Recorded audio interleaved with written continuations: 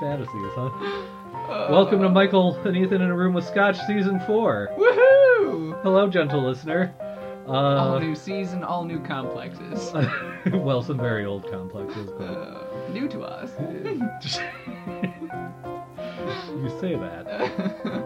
You ever notice how you can just, when someone says something you want to disagree with, but you don't have an actual argument, you can just go, well, you say that. Well, you say that. And then just add an ellipses, and it sounds like they're the Their moron. entire argument has been undermined. Yeah, it's Love it. really unfair and enraging, unless I do it.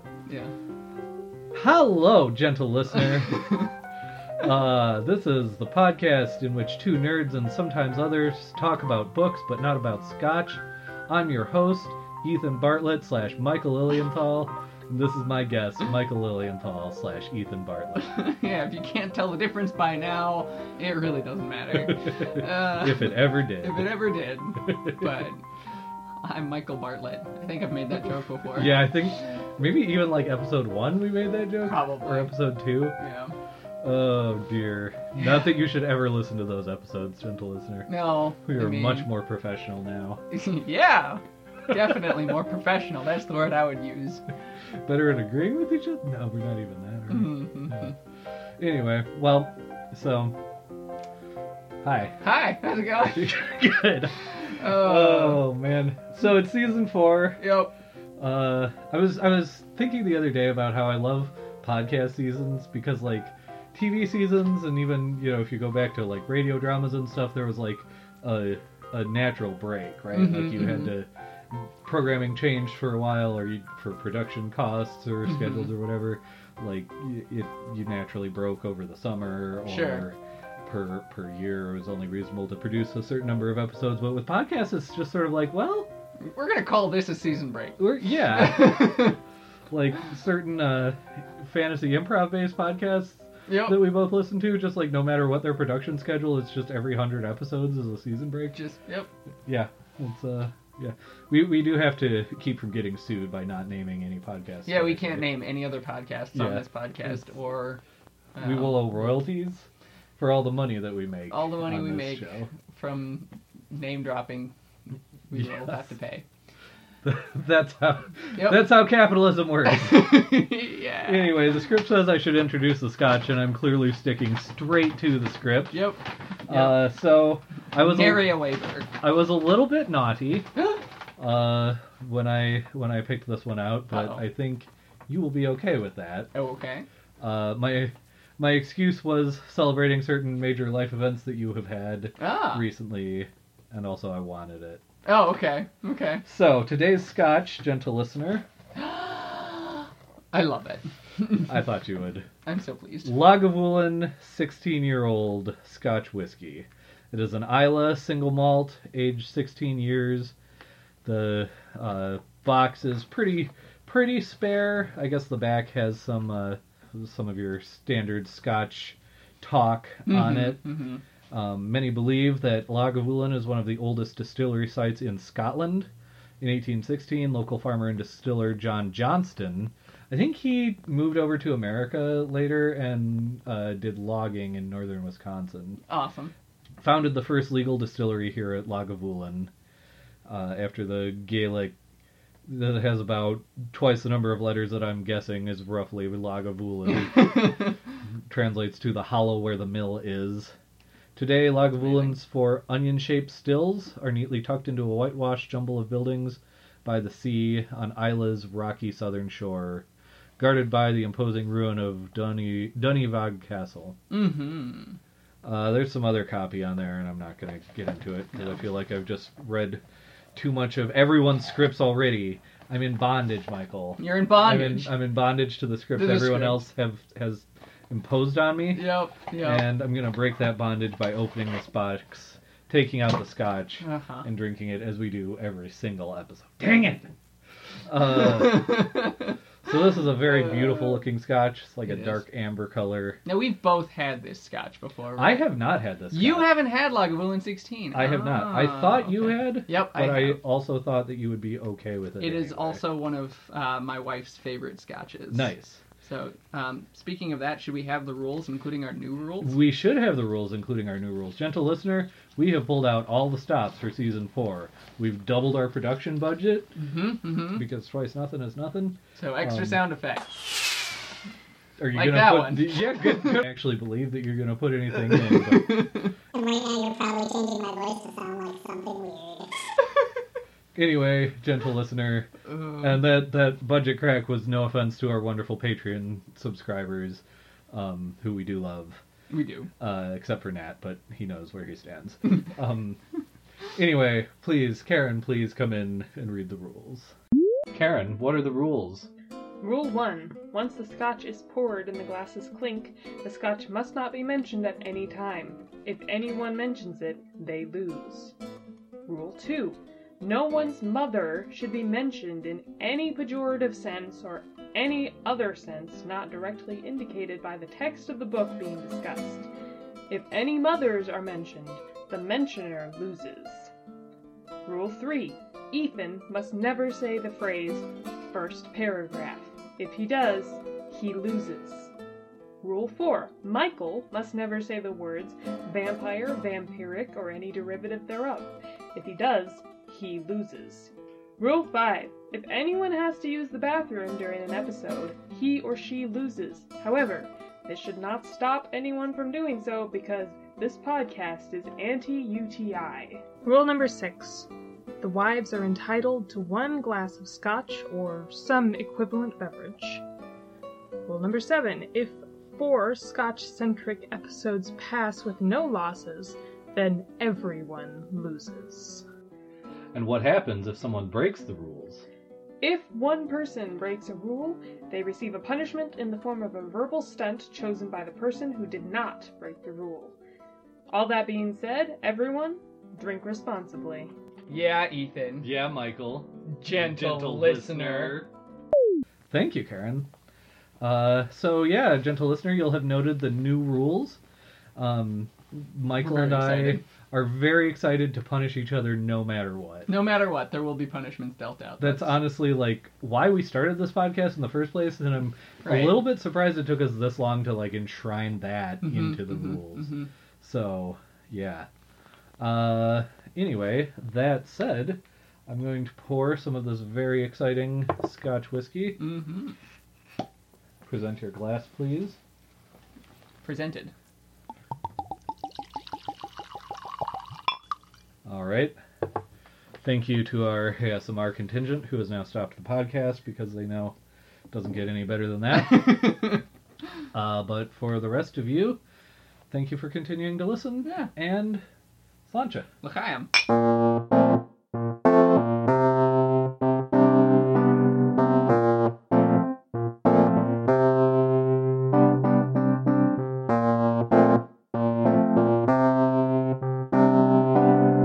You know when you almost break a rule right away? Yep.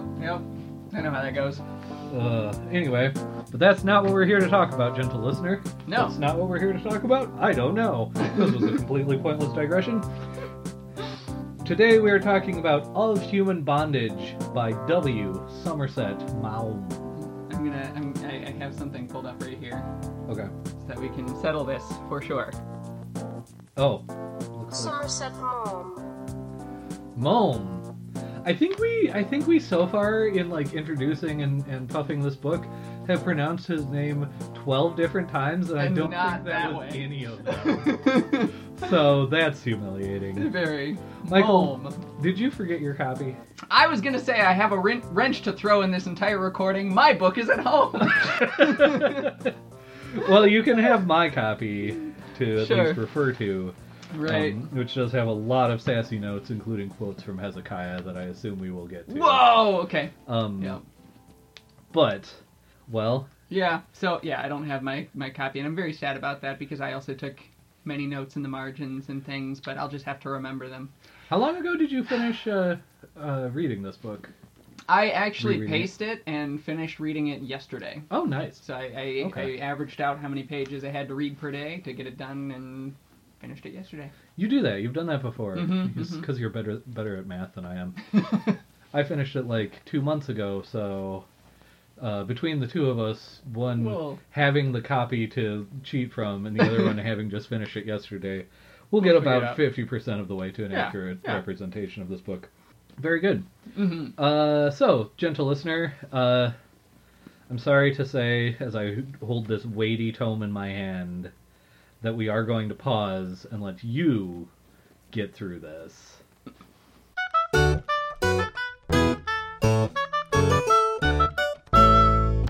And how was that for you? Well, don't worry, you've come to the right place. We will clear it all up for We you. will clear it all up or muddle it so much that you forget everything. We are Mother Superior, and we will explain it all.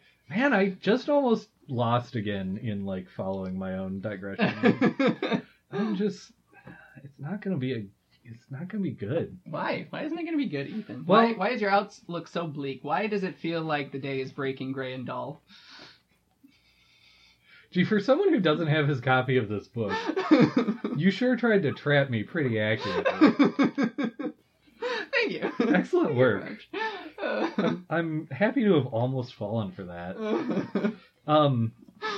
So here we are. Of Human Bondage is a very large book. And It I is. do have some questions that I want to ask you before I get into anything that I think about Okay. this book. So, as the gentle listener knows, if they have been with us for a while, we pick one of these very large books every Mhm. year. We have sort of a running list of books that neither of us feels Could be just a 2-episode thing. yeah, and- slash a thing that we get to just impose on the other one. Right. They're, right. they're long enough that we feel mutual consent must be arrived at, much as doing horrible things to each other is the point of this show. Right. So, that said, the list, is constructed of suggestions that one or the other of us have made. Mhm. And you were the one who both put Human Bondage on this list and sort of pulled for it, I Yeah. guess, for Mhm. lack of a better term. And I, of course, agreed to it, and Mhm. had been intending to read it at some point in my life anyway. Mm-hmm. But in a sense, this could be sort of your hobby horse of a book, Sure. in a certain sense, in not meaning the pejorative sense No. of that word. So that said, what made you? Because you had read this book once Mm-hmm. and wanted to reread it for the show. What made you want to do that? Well, when I read it before, I was in college, I'm pretty sure, maybe seminary, I can't remember. Sure. But I read it primarily while donating plasma, Okay. and it was a library book Sure. copy, and so I just, paged through it and read it while motionless, and it's sort But of not emotion. not emotionless. No, of course not. You can't be emotionless with the book. But I was reading it, and a lot of it stuck with me. It was the first book by Mohm that I read. Mohm. Mom. Yeah. First Nice. book of his that I read, and it made me want to read more. I still haven't read a single other book by him. I do own a collection of short stories of his that I haven't read yet. Okay. But it was interesting and compelling in a lot of ways, and I wanted to reread it because I thought there was more to it that I wasn't quite getting at first. Okay. It struck me as extremely dense, which part of the irony of that is the prose doesn't come across as necessarily dense. Right. It's very straightforward, and he explains some of that in the prologue, which I kind of want to talk about a little bit just on its own. Yeah, I will say I meant to, because I've probably mentioned on the show before, but my standard practice is not to read forewords or prefaces Mm-hmm. or anything that's written about a book, or introductions for that matter. Mm-hmm. Anything that's written about a book before I read the actual book. Occasionally I will break that habit for a specific reason, but for the most part I find that they usually give away things about the book that I'd rather they didn't give away.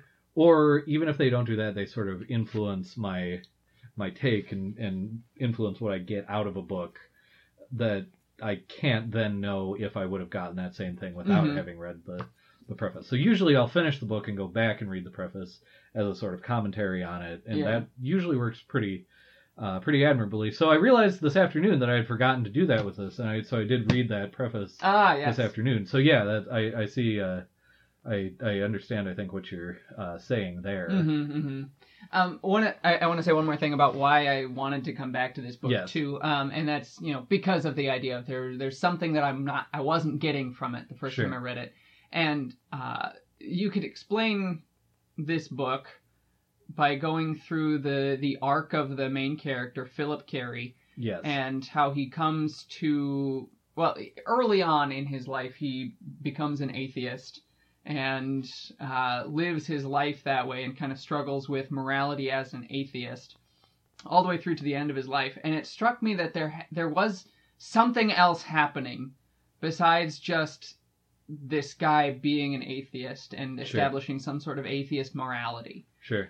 And with my own religious background and stuff, that sort of story wouldn't necessarily be as interesting to me, but the fact that there had to be something more to it, just the way I was reading it initially. There was Sure. something behind all of that I wasn't quite getting at. And I didn't altogether understand. I had hints, but I didn't altogether understand the title Sure. of the book either, which is all kind of connected. Okay. Yeah, I can see that. So, again, before I get too far into responding to that specifically, I did want to ask, like, how do you feel about having read it again? What was that deeper layer there? Are you happy you read it again? I am very happy I read it again. Okay. I am thrilled that I read it again. It's also the sort of thing where, having read it again, I had a heck of a time trying to figure out what book to bring to read next, because I'm like, I'm just done reading for a while after this. This is enough. This is all I need. No, Sure. but yeah, no, I'm very pleased to have read it again. Okay, interesting. And I wanted to ask you all these things before I said what I'm about to say, Yes. which is that I didn't like this book at all. Didn't like it at all? I borderline hated this book. Okay, all right. Now that, and I wanted thrilled. to say it, I wanted to get you on record so that your reactions would not be colored by me having said that, Uh-huh. but also to just sort of, you know how on TV, like courtroom dramas, which are an accurate depiction of real life dramas, Of course. lawyers will be like, can I have permission to treat the witness as hostile? Yep. And then I think after that, like once the judge says yes, they're allowed to like scream at the witness and like intimidate them with clubs and stuff. And throw things at them. And, Yeah. I fall asleep about halfway through a lot of courtroom shows, so I'm not sure, but I fall asleep through all of my court hearings. So. which is why you're living on the street. Oh, that explains it. Never made that connection before. Yeah. Anyway, so it's sort of to give you permission to treat the witness as hostile. Good. Now that said, I would have read this book at some point, I Sure. think, no matter what. So I'm not like upset with you for making me read it. Can I interject? Would you have finished it? I am not sure. Okay. And also, I may have skipped 40 pages of it at one point. Oh. And I did want to lay down that challenge to you over the course of these episodes to see if you can figure out. Figure out what 40 pages you skipped. Yes. Okay. Which I could see you figuring it out quite easily, or I could see you not, and I'm genuinely If interested. I had my to know. copy of the book with me, I might have an easier time of figuring it out, but Sure. I'll see if my memory serves me. Sure. Yeah. So that, like I say, I probably, frankly, based on like the way I did read it for this show, I probably would have read it in roughly the same manner. I maybe would have skipped more of it, but I got Okay. far enough into it before I started just getting frustrated with it that I think I would have had sort of a sunk cost thing and would have at least like skimmed my way to the end. Yeah. Like I say, if it wasn't for this show, I maybe would have read less of it line for line. Got it. Now, all that said, like I say, I would have read it at some point in my life anyway. I also do think that there's plenty to talk about here. Okay, Like, I was going to say, and now you're Yeah. forced to talk about it for 4 hours. No, and that said, like, I think there is plenty that I will be quite happy to talk about. Well, I'm not sorry to have the discussion. Mainly what I'm saying here is that I'm willing to have my mind changed. Sure. But right now I'm at a skip it. sure. And I'm not saying you need to try to change my mind, but like No. I'm willing to hear what you have to say about this and to have my mind changed. And I'm actually kind of interested for my own self to see if I stubbornly stay in this trench or if I make it over no man's land to see if you can analyze yourself enough to get out of the bondage of your own passions and desires. Exactly. Yeah. Which I don't think that this book would allow me to do. But fortunately, we are not in this book's show. No, this book is in our show. Yes. So yeah, I just wanted that on the record as perhaps Nat finally getting his wish. That's what I was gonna say. We fulfilled the desires of one of our patrons. Yes. And we disagree. So. So yeah. That said. Is there anywhere that you really, really want to jump into to begin? Or there are several places I could start, so if there's any particular space you want to start. Well, as dangerous as it is for me on this show, I figured we'd at least start with the actual beginning. Oh, okay. Yes. Because this does seem like a book that's would lend itself to sort of a chronological work through. It's very linear. In its plot. It's even almost sectioned off. Mm-hmm. I was actually a little bit surprised the farther into it I got. Because it starts with chapter 1 and goes to chapter 122, I think. Yeah. Something like that. Anyway, and it doesn't have like book 1, book 2, part 1, part 2, anything like that. And I was a little bit surprised at that because it would lend itself so well, as opposed to something like Don Quixote, which could honestly have just been one continuous stream of consciousness, and instead is divided into like 2 books and 7 parts and 194 chapters or whatever. Yeah. So yeah, that's just sort of my reason, as opposed to something like Jacques the Fatalist, where it literally would not matter where we started. Yeah. I think we'll start at the beginning here. Sounds good. How do you feel, and I'll let you take my copy just for a slight textual review. Gentle listener, Michael is going to be rereading this text since he forgot his. He's going to be rereading it as we're talking about it, and it's going to be a very interesting episode. So...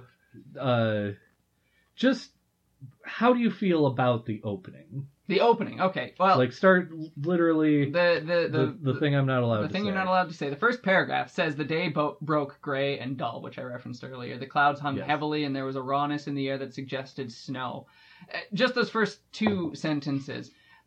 To me, when I first started reading this book, I knew Malm was someone of prestige that I was supposed to read, someone I was supposed to know something about. And I have to admit, too, I didn't really do any more research into him. I kind of wish I would have, but I didn't.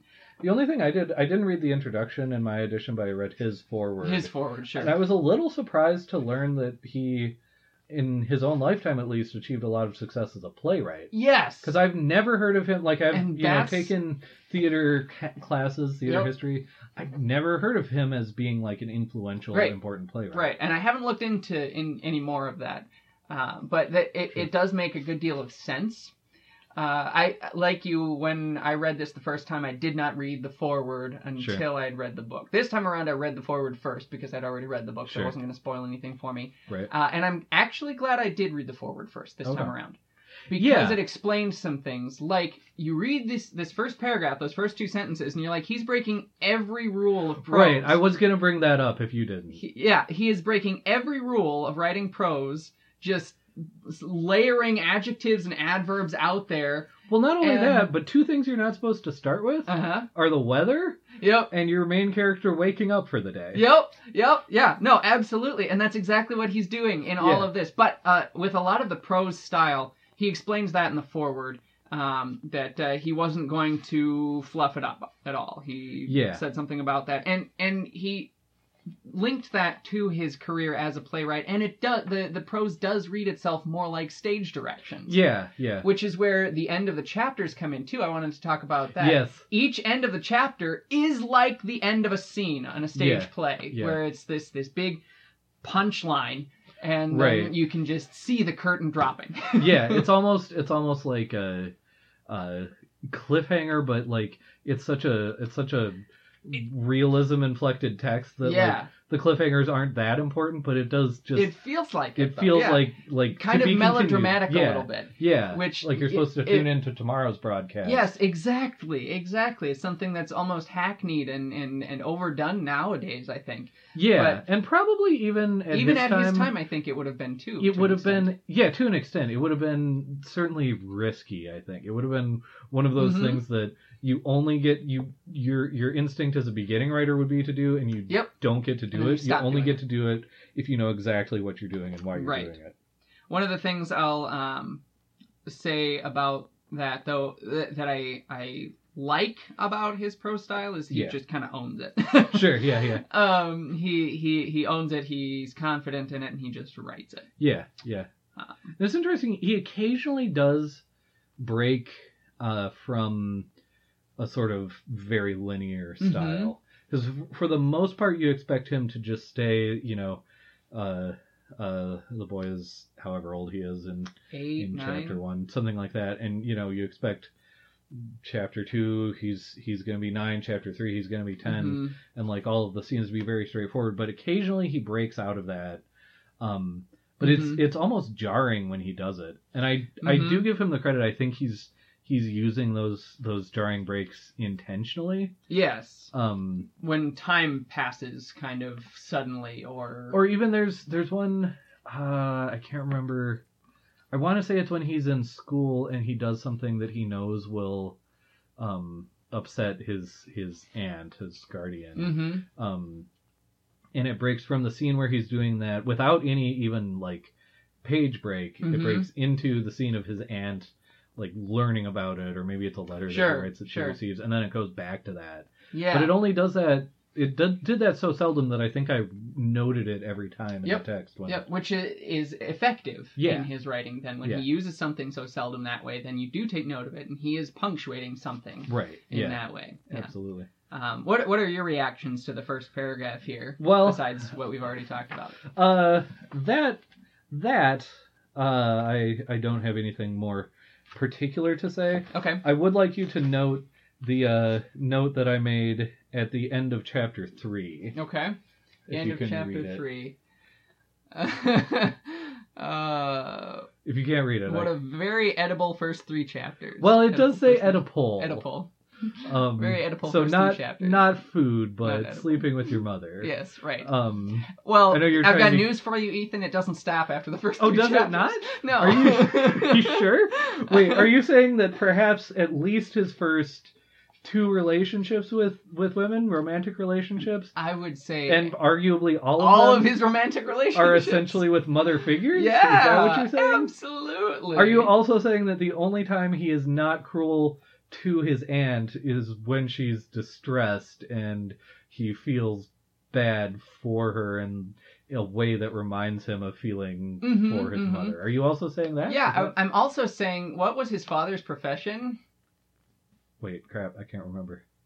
We never meet the father. He's dead by the time this starts. I did remember that. What did he do? Was he a politician? No, he was a doctor. Oh, duh. And what profession does Philip take Yeah. up at the end? Yeah.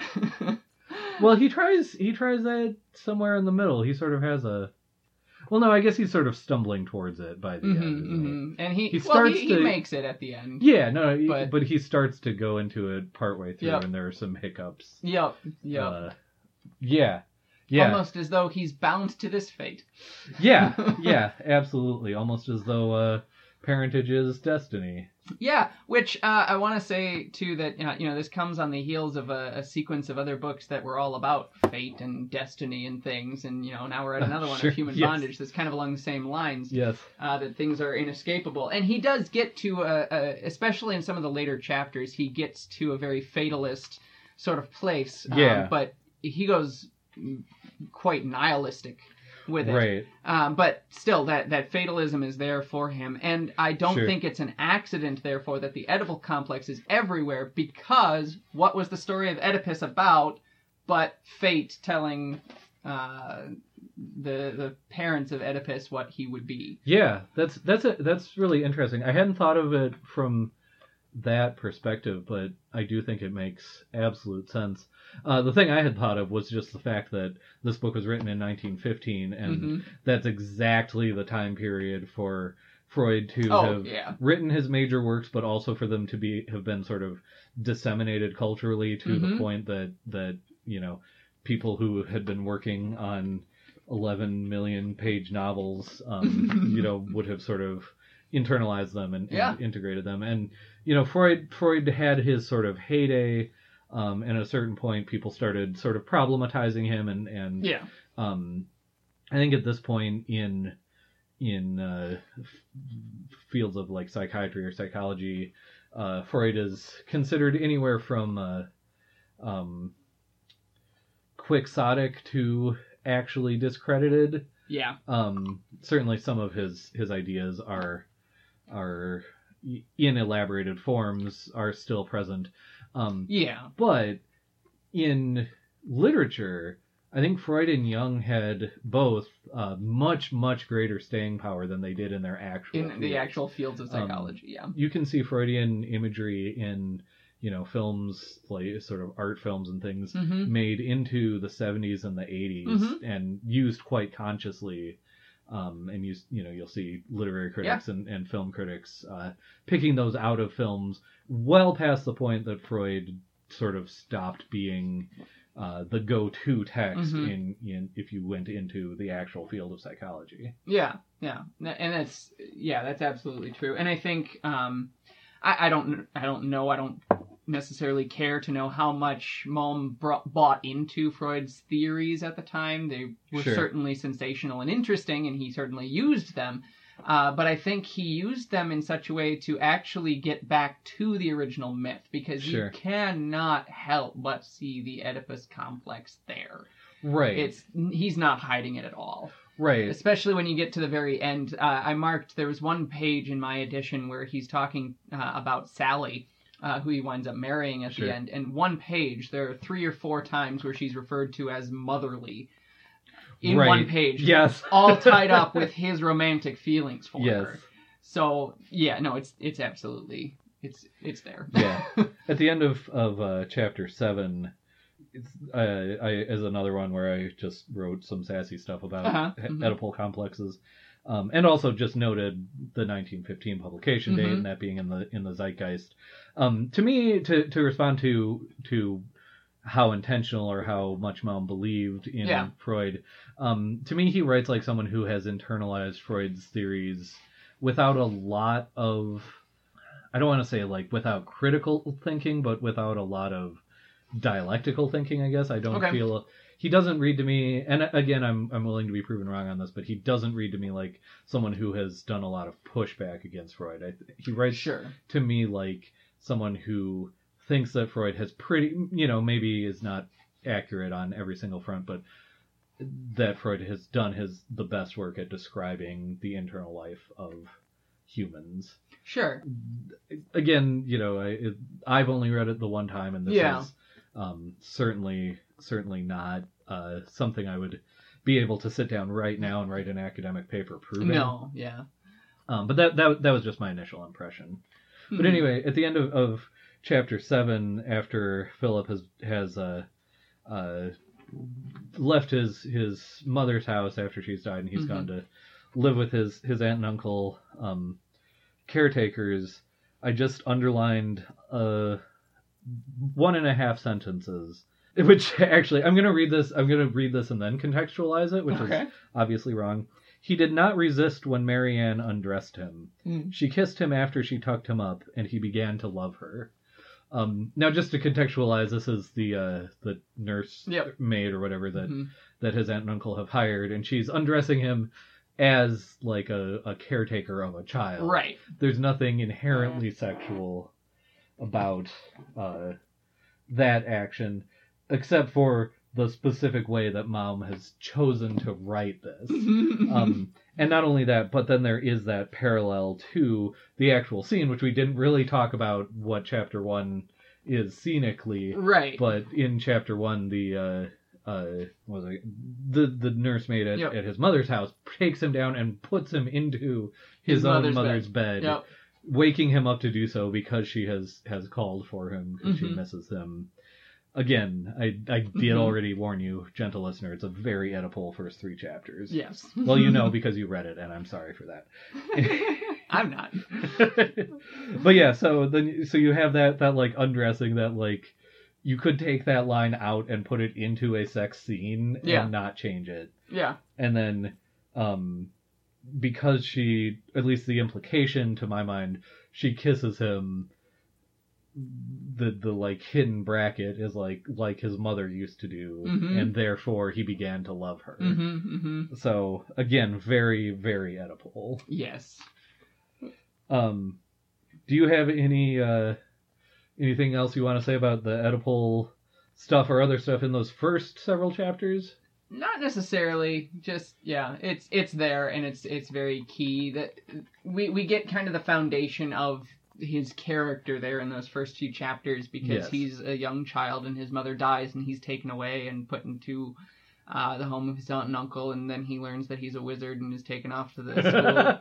Wow. Wait. Holy cow. I was actually, as you were talking, thinking of a Harry Potter analogy that is completely unrelated to the one that you just said. Good.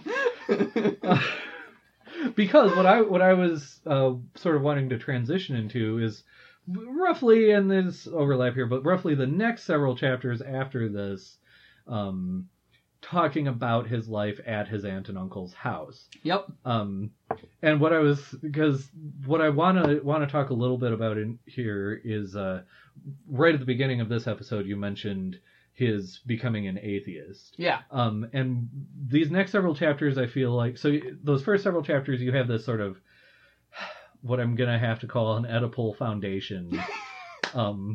Much as that sounds like a very bad charity that no one should support. The Oedipal Foundation. the Oedipal Foundation for the rest of Philip's relationships with women. Preferred charity of Michael and Ethan in a room with scotch. No, it's not. Gentle listener, it's not.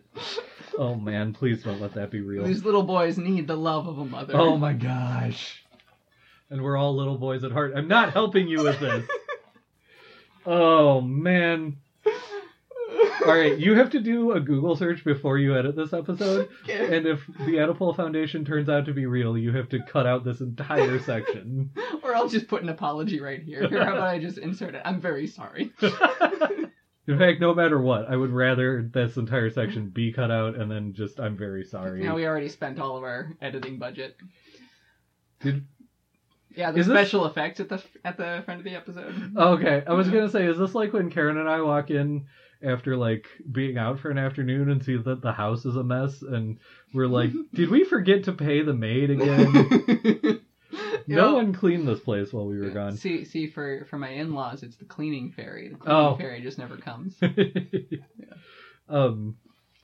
Excellent. Now I forgot. Anyway, Life at his own uncle's. So yeah, Harry Potter. Which I think that the next several chapters, so the first several chapters lay the Oedipal foundation, that's going to come back later in every single one of his relationships with women, especially his romantic relationships, terrifyingly enough. But I think the next several chapters maybe lay sort of an intellectual foundation for him. And I think that the rest of the book really sort of bounces back and forth and sometimes synthesizes these two foundations.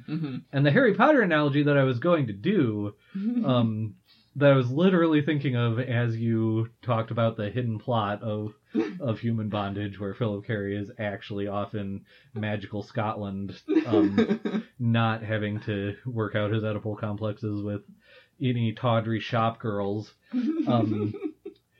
So is that like, so in Harry Potter and the Philosopher's Stone, to use the only correct title for that book, don't at me, gentle listener.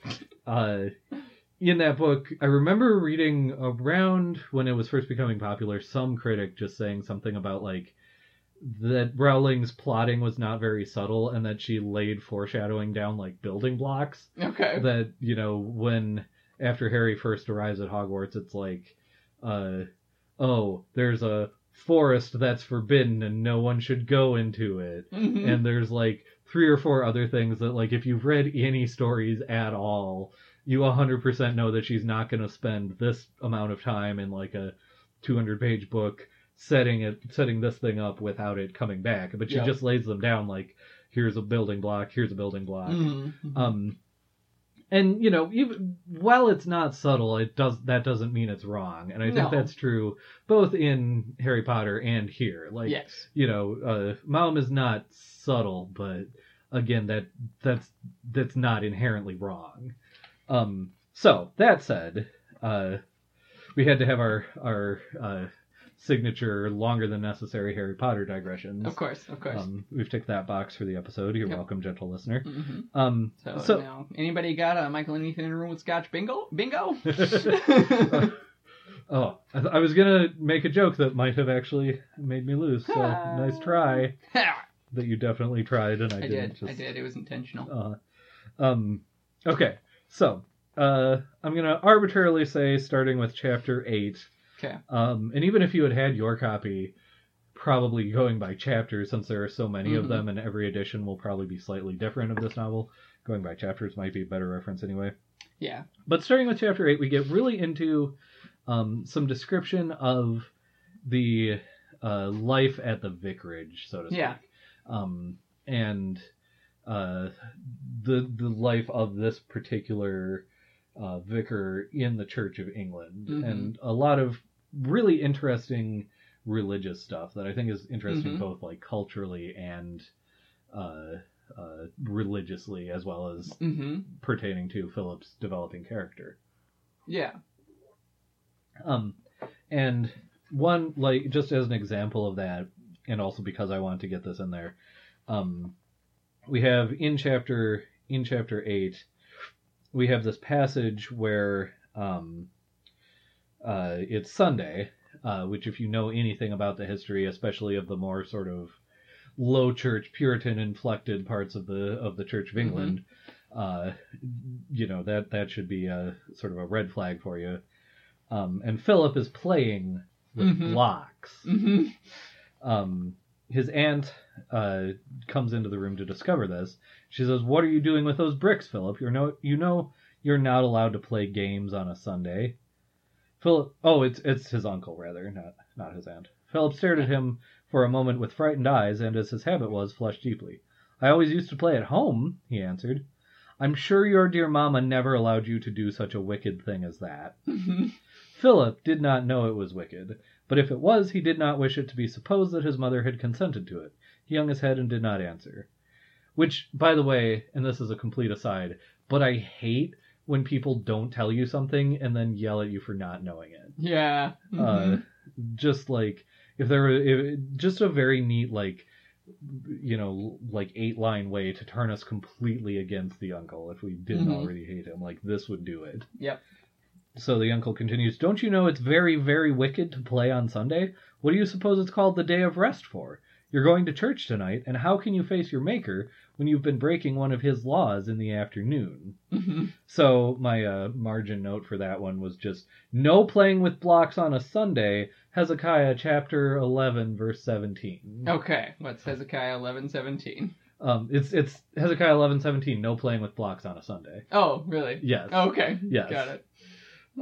For the gentle listeners' benefit, if they don't know, like smart aleck references that boys who go to parochial and homeschools make, the book of Hezekiah is the book that you reference in the Bible when you just need the Bible to say whatever you need it to say, because there's no book of Hezekiah. Yeah. Hezekiah is, of course, a character in the Old Testament, so that's why it's convenient. But right. One that we used to quote in high school all the time was, Hezekiah chapter 3 verse 7, "He who toots in church will sit in his own pew."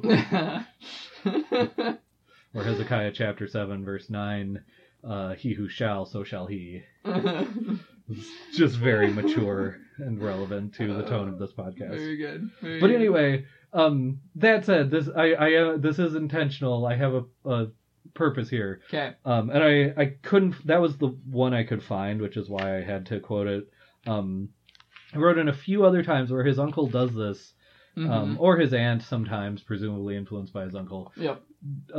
Sort of just tells him a rule and like backs it up with a vague reference to scripture, Mhm. but it's always at second, third, or fourth hand, and never really actually something Yep. you could ever prove that scripture says. Mhm. Like the best of it when they say it is that the best like case you can make for anything they say is like you could take some verse or some section and like apply it to a specific circumstance and argue that the combination produces this result, but it's never as cut and dried as they would like it Right. to seem. So I got so mad at them doing that I just kept writing references to Hezekiah Nice. in the margin as a way of noting it. Good. Did you have more to say on that? No, that's all I've got for the because that moment. leads into something I want to mention in at least one of these episodes, and Sure. we're probably going to hit on it a few times. The turning point when he stops being a child, more or less, and makes his first decision of himself, Sure. maybe, is related to all of that, because he's got a club foot. Yes. That's established very early on. And as he's away at boarding school, which is kind of the phase of his life after life at the vicarage, he comes across this passage that faith the size of a mustard seed can move mountains. Oh, yes. And he asks his uncle to explain that. And his Yes. uncle very disinterestedly says, well, it just means that if you've got enough faith, cause this to happen. Yes. So say you wanted a miracle of some sort, if you wanted a miracle of healing of some kind, and what would you need? Well, you just have to believe Right. and pray hard enough. Right. And very disinterestedly, the uncle is reading a newspaper at this time, and so Philip is like, okay, then I'll pray, and he prays and asks God to fix his club foot, and it doesn't happen. And then Sure. he asks, well, if you prayed for it and it didn't happen, well, it just means that you didn't believe enough. Right. And again, very disinterestedly. Okay, so I'll believe harder. And then he it's put very interesting. He's very gracious about this. He's not going to ask God for this immediately. He'll just put a time limit on it that at the end of these months, then I'll Right. want it healed. And so then he's counting down the days, and he's praying every night and making sure he's suffering enough every night so that his prayers show that he believes hard enough. And then he comes to the end of it, and it doesn't happen. And the conclusion to him at that point is two things. One, he doesn't believe, Right. and he comes to accept he doesn't believe, and God really doesn't exist. Right. Are those conclusions that he comes to, Yeah. and that ties into this idea of him being an atheist. The foundation of his atheism is in one sense on the existence of suffering, especially Right. personal suffering. Right. But then that expands as he grows older to suffering in the world in general. Sure. Yeah. But his atheism is then also founded on not actually scripture, but like you say, the aunt and uncle's sort of second, third hand reference to something is maybe scriptural, and we're not going to actually look at the context of anything. Yes. And just here's what it is. And so his atheism, he doesn't really analyze it. Yeah. He never comes to analyze his atheism, really. Well, He and this is maybe getting ahead of ourselves at least sure. page count wise, but even when he does come to fully sort of own and name that atheism, Mm-hmm. it's less about atheism as an intellectual position and more about the influence of this other lad that he admires greatly. It's as much a decision based on a person rather than a proposition Yep. or a text, as in sort of a positive sense, in the sense of affirming some belief, as his decision not to believe is heavily influenced by his uncle and aunt in sort of a Mhm. negative sense, in not believing anything. And I think all of that is very good and true. I thought I had nailed down. Oh, yes. Okay. So you've described what I think are two legs of a stool. Yeah. What I'm arbitrarily going to say is a three-legged stool of why Philip becomes an atheist. Sure. So you have his incident with actual faith, Yep. in the one sense, and being taught, a thing that leads him to question first his own faith and then whether Mhm. there's anything to have faith in. And then secondly, you have that sort of what philosophers would call like the problem of evil. Yep. I think there's a third leg to this as well, and it has to do with what I did actually for once manage to actually find the passage I was looking for. Oh. It's in chapter 6. Chapter 6 begins with a very long, it's like a 1.5-page long paragraph in my edition anyway. There are a few of those. Yes. And it's about halfway through that paragraph, I would say. So I'll just quote. Shopping in Blackstable, where he lives with his uncle and aunt, was not a simple matter. For dissent, helped by the fact that the parish church was 2 miles from the town, was very common. Now, of course, and this is made at least like contextually clearer in other passages. Dissent here specifically means those churches that were descended from dissenter churches in England, as in churches that would not join the Anglican Communion, which was designed to be as sort of broad an umbrella as possible. But there were still churches who that sort of idea was too liberal for, and they had to sort of shun everyone else because they had it exactly right. You've got like the Methodists would be part of that, yes, and the Puritans to an extent. There was sort of like a dissenter Puritan wing and a C of E Puritan wing, I think. But you'd think of them as sort of the religiously hard right churches these days would probably be the closest equivalent, like your like fundamentalist Baptists and more like Anabaptists I think are specifically mentioned in there. But in like a modern American equivalent, it'd be like your harder line fundamentalists, or like more conservative Baptists, maybe some of your like evangelical churches that are more hardline Baptist are a similar descendant of this type of church. So that's what that is. So dissent was very common, and it was necessary to deal only with churchgoers, as in those who go to church at the Anglican church that Philip's uncle is the vicar of. Mrs. Carey knew perfectly that the vicarage custom might make all the difference to a tradesman's faith. There were 2 butchers who went to church, and they would not understand that the vicar could not deal with both of them at once, nor were they satisfied with his simple plan of going for 6 months to one and for 6 months to the other. But the butcher who was not sending meat to the vicarage constantly threatened not to come to church, and the vicar was sometimes obliged to make a threat. It was very wrong of him not to come to church, but if he, that is the butcher, carried iniquity further and actually went to chapel, as in the dissenter church, the non-C of E church, then, of course, excellent as his meat was, Mr. Carey would be forced to leave him forever. And this paragraph goes on and gives some sort of similar examples.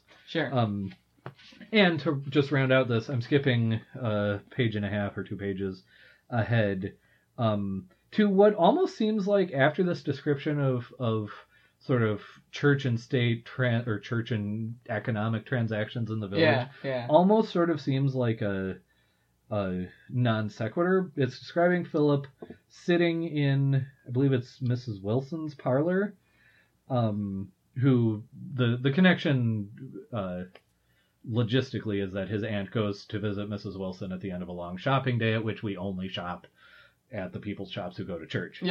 To our church, to the right church. And so we're describing Mrs. Wilson's parlor, and Philip, of course, is sitting there bored like a good late Victorian child, being seen and not heard, and developing discipline and all that good stuff.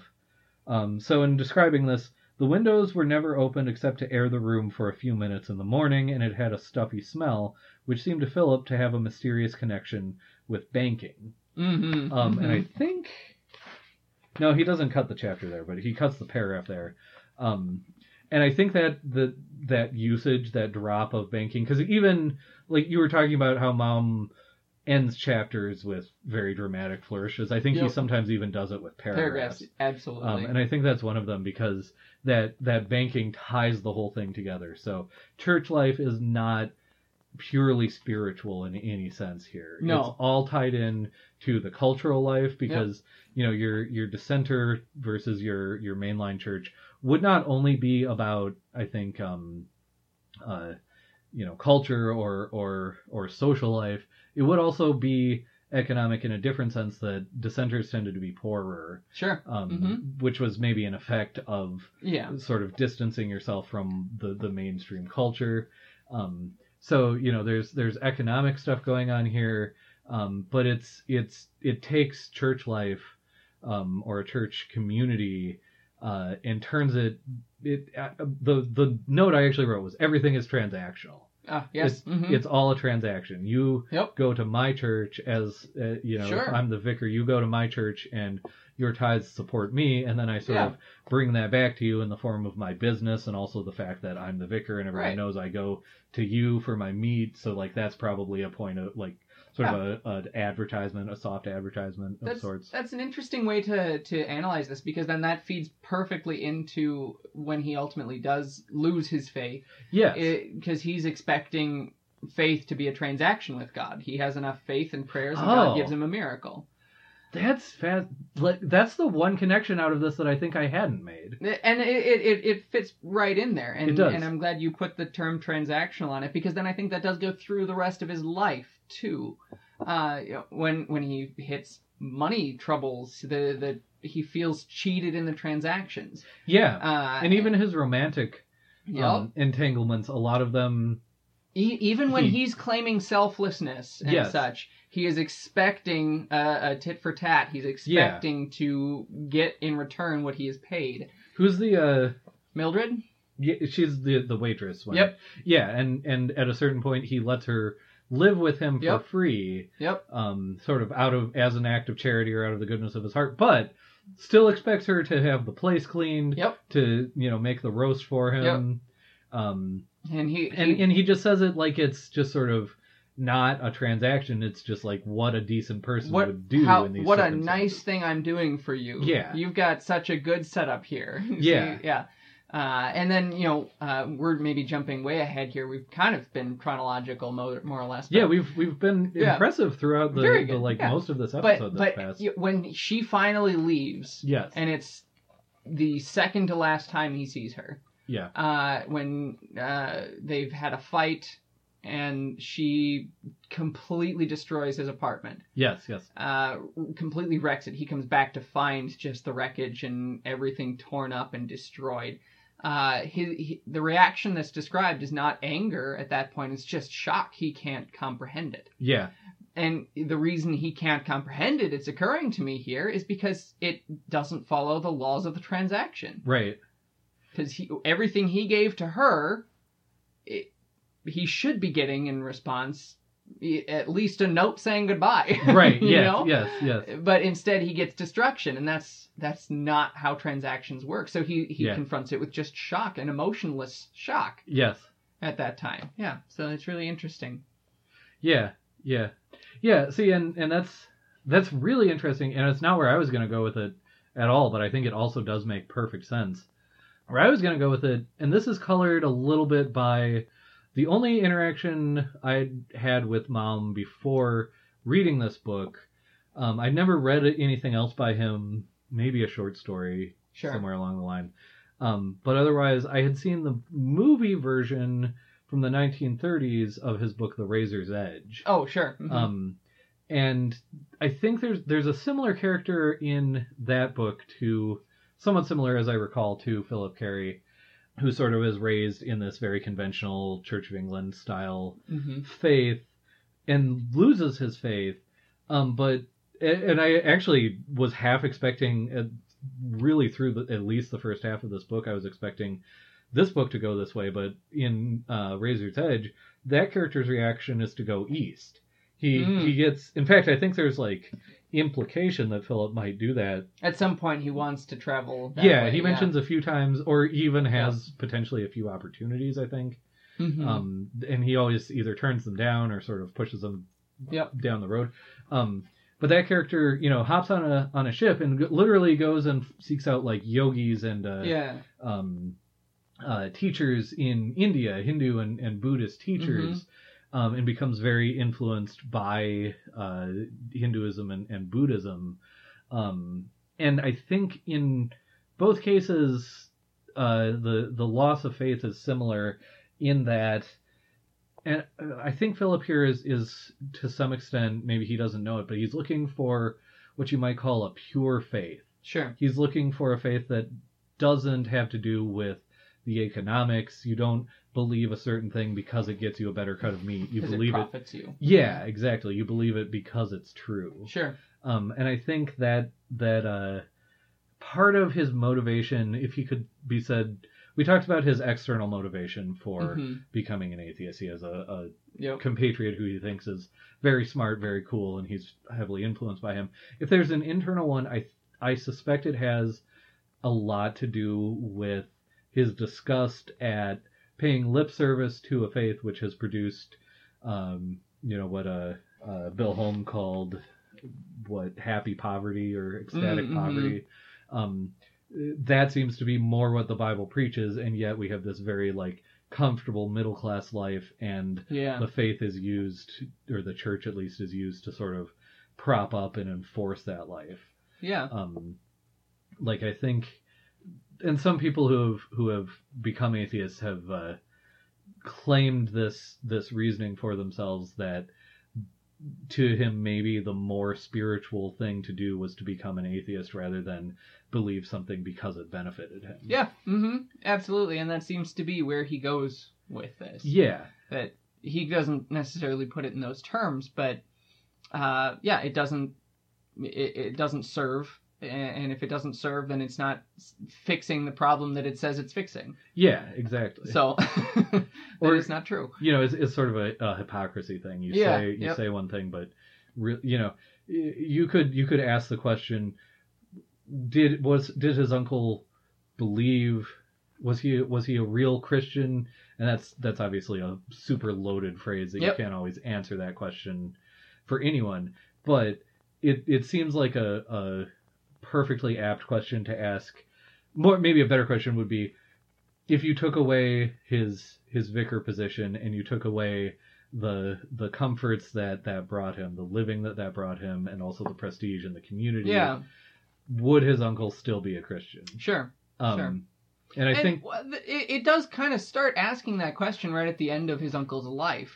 Yes. He notes how terrified his uncle is of death, and, yes. and how he's just grasping at life, and that's a source of mockery for Philip. Yeah, that's probably where that idea of hypocrisy surfaces the closest to the absolutely. Until he gets his final communion, and then Philip is kind of shocked again when he sees his uncle at peace. Yeah. Then it's like, wait, you can't change like that. Right.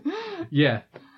Yeah, which is, I think, because I was going to say before when we were talking about the transactional thing, that's a, thread throughout the history of Christianity, certainly in England and in America, is the idea of a transactional faith.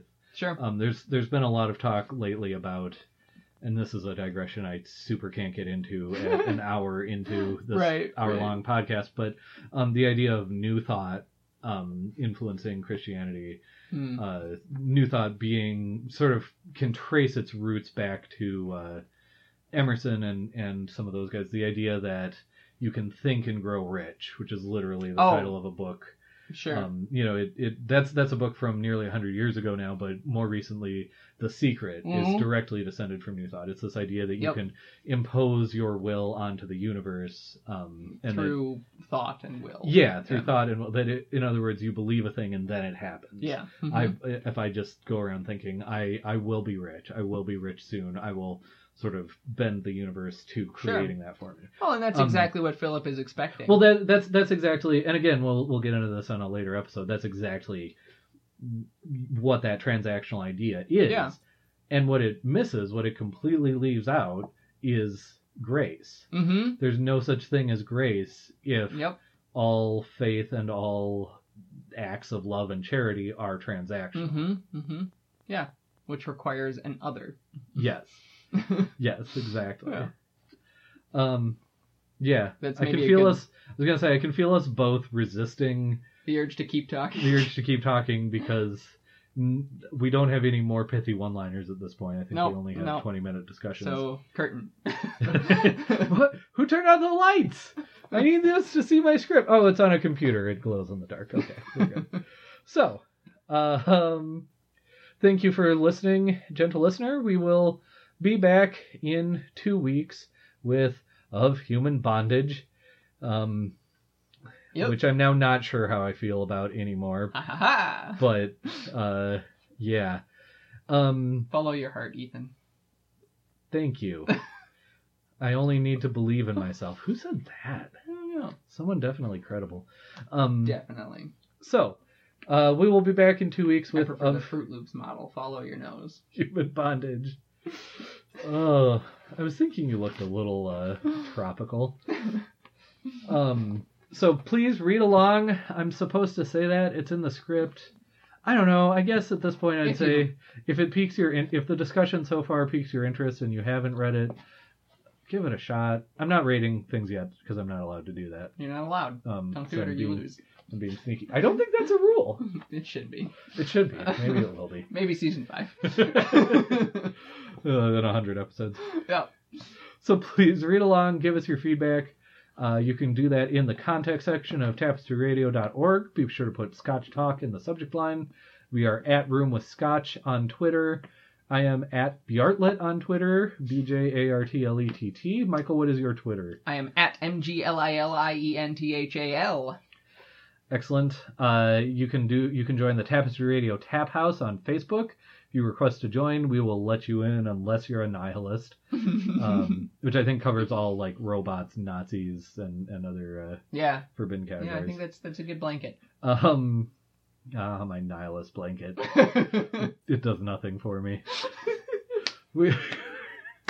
I'm glad you enjoyed that. I'm so happy. I want to put in our shop on our website a nihilist blanket. It would be like when people sell air guitars on eBay and people would get a box of nothing that they would have paid for. Oh my gosh. Gentle listener, if you demand it, we will do it. We will also do your homework. Speaking of nihilism, we will not do it well. We have decided we condone plagiarism, which was Michael's idea. Hey, it was though. Because it's funny and because you will go to jail for it and not us. But if you go to our website, tapestryradio.org/scotchcast, fill out the form. We will do our best to make it fun. I'm altering the script here. Whoa. Because the script says we'll do our best and make it fun, but we will really only do one of those things. It's true. If you like this podcast, check out our other shows on the Tapestry Radio Network. We have Intermission, our audio drama podcast. And Pokemon Rollout, the Pokemon Tabletop United actual play RPG podcast. Oh, good. You only left out one word. And perhaps other podcasts coming soon. Please rate and review us on Apple Podcasts or wherever you get your podcasts. I think we're on Stitcher. We're on some other ones. We don't. Kite. Oh, I didn't know about that one. That's awesome. Yeah, we don't pay to advertise, so ratings and word of mouth are pretty much how others learn about us. Google so Podcasts too. Get on that. Oh, are we? Yep. Like Google Play? Google Play. Yep. Okay, my brother texted me a while ago saying get your podcast on Google Play because that's the only one he can listen to. We're there. So now he has no more excuses. Yep. Yeah. Hi Zeke, if you actually did decide to listen and weren't just making excuses, which I doubt. Yeah, Zeke. He's not one of our patrons, so that's all the mentions he gets on the show. So we don't pay to advertise. That's how others can learn about us and enjoy the content you enjoy. I have a web comic called Pin Porter Girl Detective. Your best bet is just to type that into Google. You'll get there. You'll find it. My friend Robin G does the art on that, and it is very good. I'm still waiting for a physical copy of Volume 2. Just remember, gentle listener, until next time, we'll cry if we want to at our party. That's ours. I want to retake that. Just remember, gentle listener, until next time, you cry at our party. Okay, I want to do that one more. Never mind. That's good.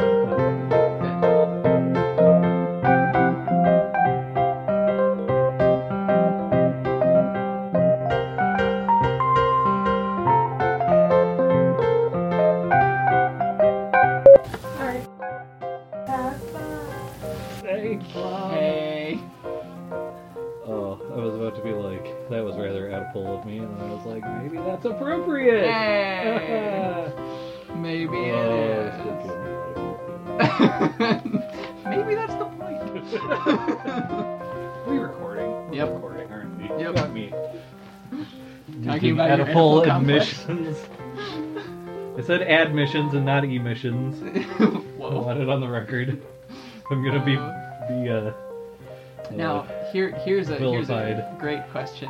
What's the Be difference? vilified accurately. Well, depends on how you define the words. Potentially none, and I hate you. We haven't even started officially recording, and I already hate you. I know. It's bound to happen. Whenever you're ready. Oh, I suppose I'm hosting because you're in my You house. are. We're in your house. Okay. See, now I feel guilty because you pointed out that I've been hosting forever. But, like, this seems like a difficult precedent to break. Yeah.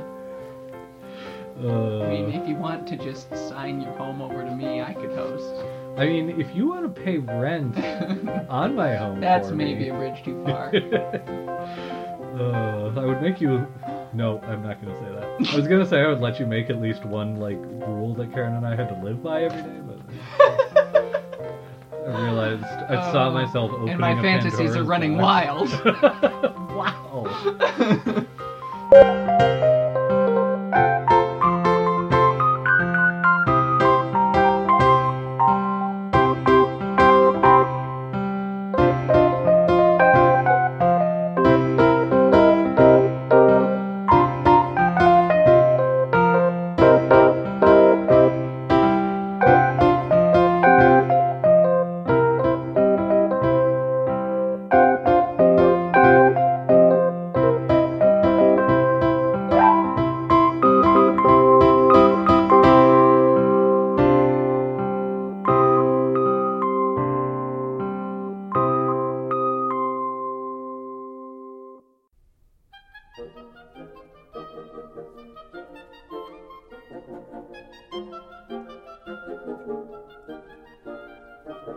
Obscurantism and obfuscation.